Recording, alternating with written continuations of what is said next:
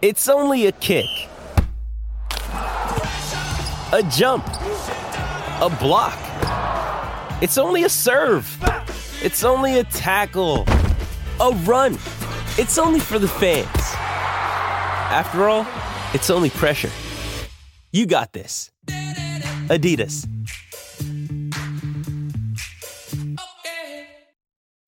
Greetings and welcome to another episode of Pucks and Cups, where I look at the early history of hockey.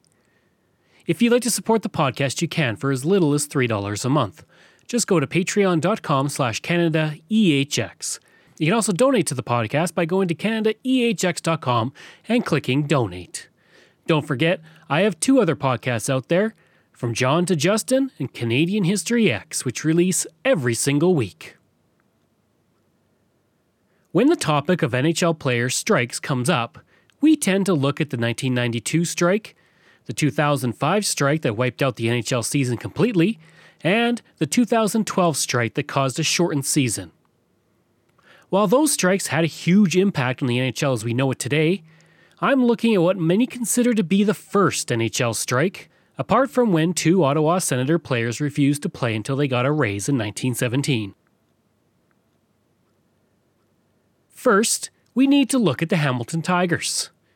Originally known as the Quebec Bulldogs from 1878 to 1920, winning 2 Stanley Cups, that franchise became dormant and the NHL would sell it to the Abso Pure Ice Company of Hamilton. The club officially moved to the city for the 1920-21 season and was renamed as the Hamilton Tigers.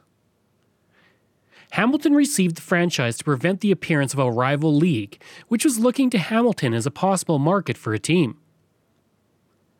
Things started off well for the team, beginning with a shutout in their very first game, the first NHL team to ever do so, with a win of 5-0 over the Montreal Canadiens. Unfortunately, that was a high point and the team quickly fell down the standings until the NHL ordered the other teams in the league to supply the team with players. That did not help much, and they finished their first season with 6 wins and 18 losses.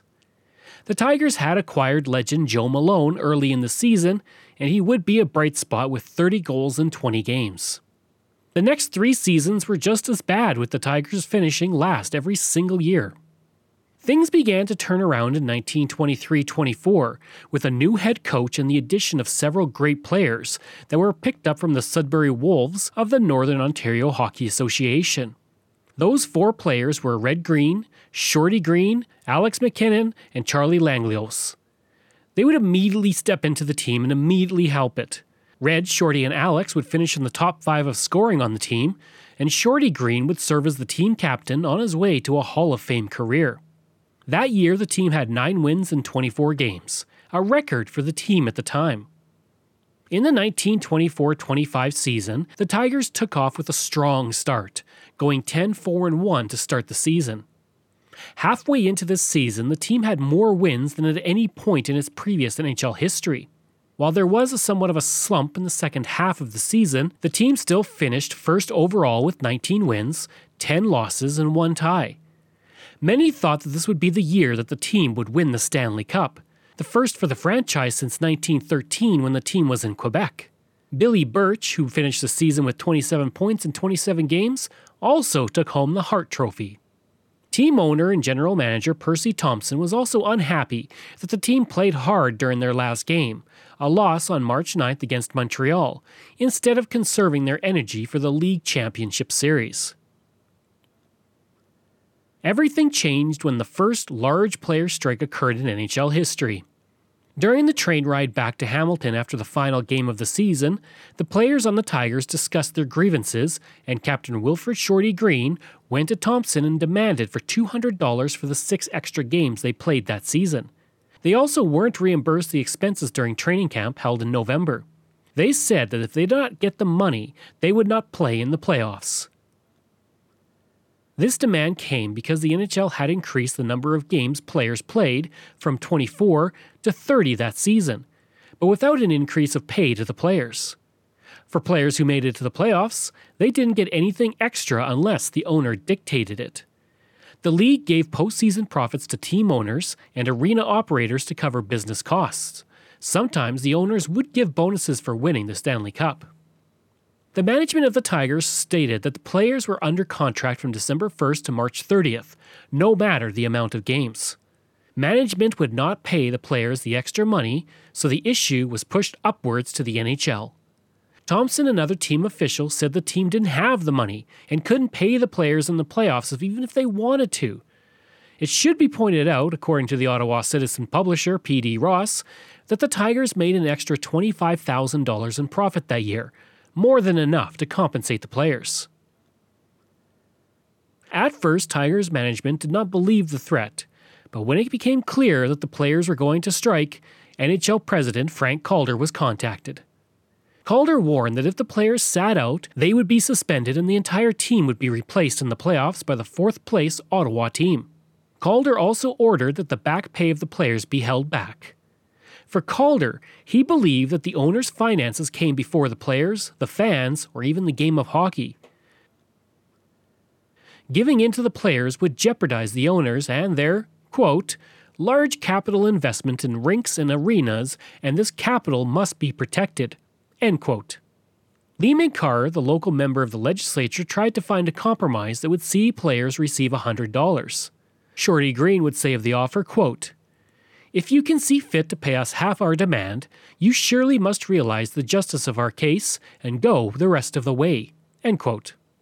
All of the players on the team remained united, including Mickey Rourke and Jess Spring, who refused to be exempted from the walkout even though they had settled in Hamilton and had lined up summer jobs. Green would speak to the Hamilton Herald, stating, quote, the players have played the game on the ice all year. They have given their best. It isn't a matter of sportsmanship at all. It is money, and we feel that we have a perfect right to be paid for work done. Professional hockey is a money-making affair. The promoters are in the game for what they can make out of it, and the players wouldn't be in the game if they didn't look at the matters in the same light.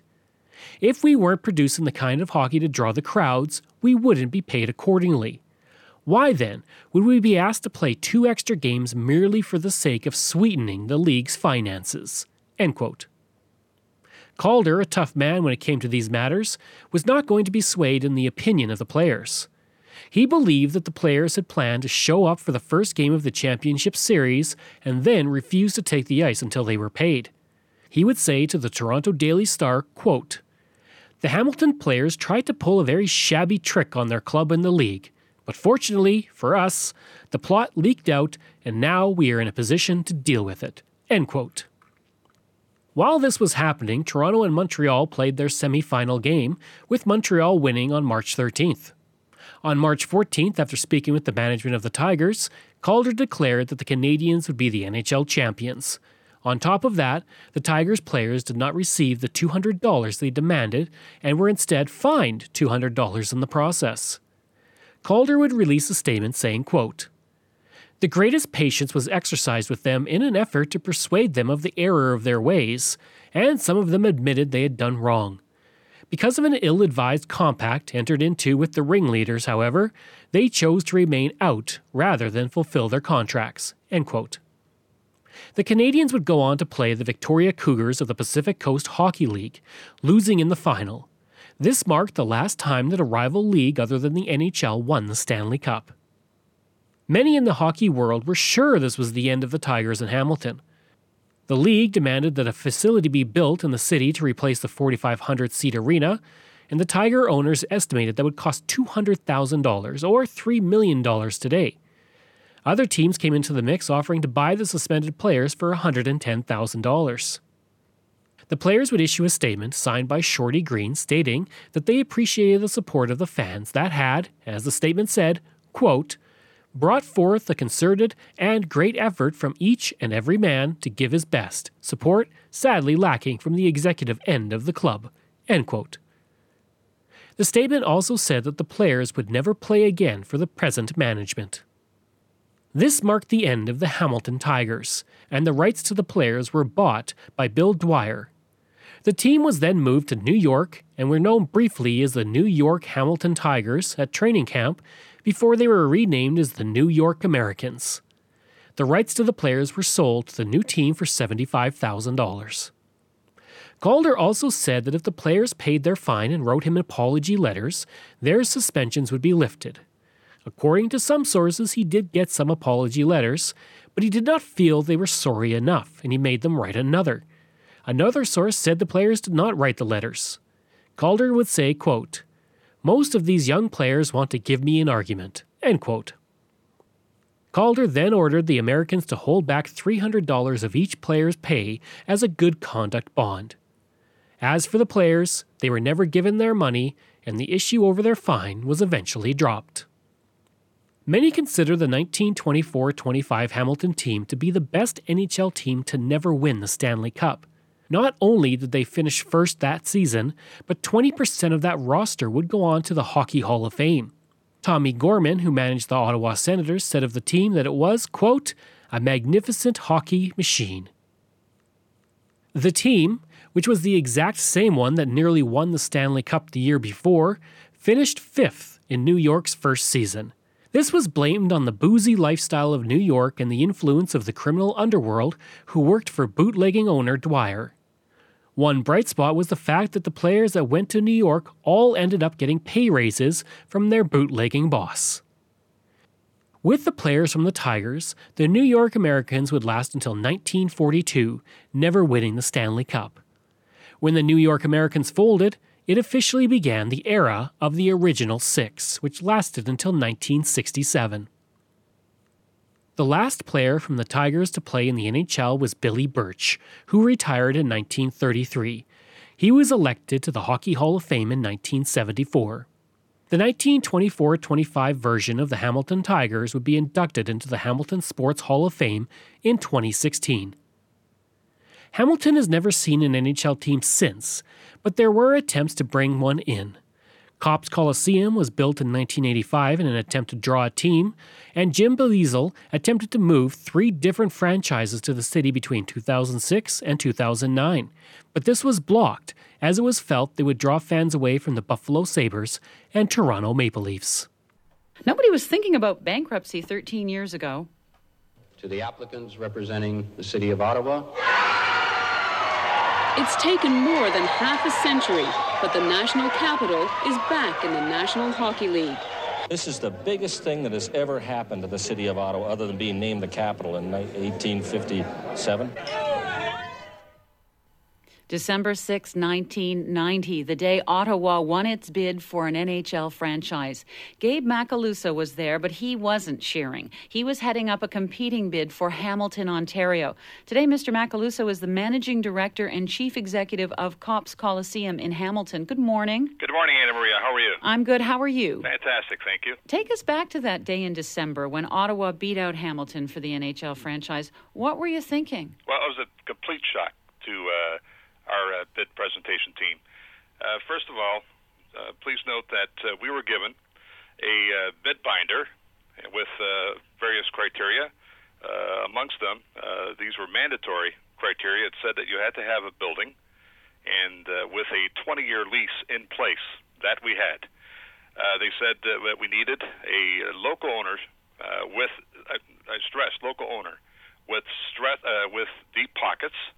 And we had Mr. Ron Joyce, a Canadian billionaire, in place with a magnificent string of Tim Horton donuts, similar to Mike Ilitch and his Caesar's Pizzas outlets, and a wonderful marketing arm. And they asked us that we needed, or they told us that we needed a minimum of 10,000 season ticket prescribers. We had over 18,000 in hand. They also asked us, or said that we needed a market that would support a hockey team. We have, within a 50-mile radius of Hamilton, 5 million people, all born with pucks in their mouths. They also wanted to the corporate support in place. We had 70 corporate companies committed to purchasing 70 corporate boxes.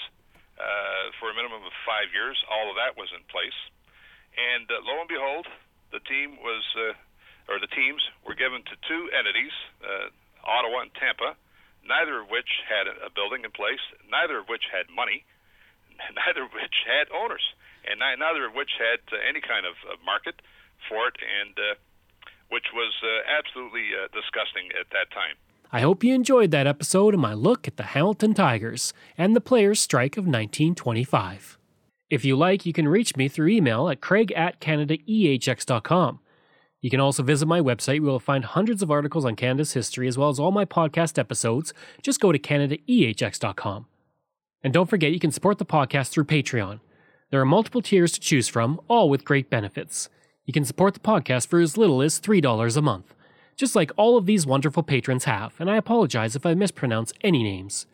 Randy McCallum, Diane Wade, Lori-Ann Kirby, Gary Dolovich, Nick Zinri, Pamela Elder, Shannon Marshall, Clinton Martinez, Dimitri Chauve, Aaron O'Hara Myers, Robert Dunseith, Todd Casey, Catherine Roy, Luke S., J.P. Bear, Jason Hall, Phil Maynard, and Iris Gray. If you want, you can find me on Facebook. Just go to facebook.com/CanadianHistoryX. You can find me on Twitter. My handle is Craig Baird, CraigBeard. And you can find me on Instagram. Just go to Bairdo37. Information comes from the Toronto Star, Wikipedia, TVO.org, and the Hamilton Sports Hall of Fame. Thanks, and we'll see you again next time.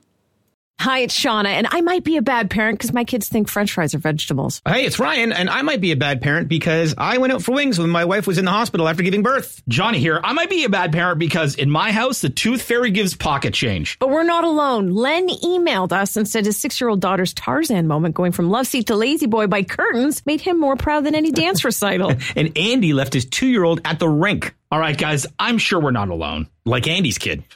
For stories and confessions like this, make sure you check out our podcast. It's called Bad Parents, and it's available wherever you get your podcasts. I left a glove at the rink.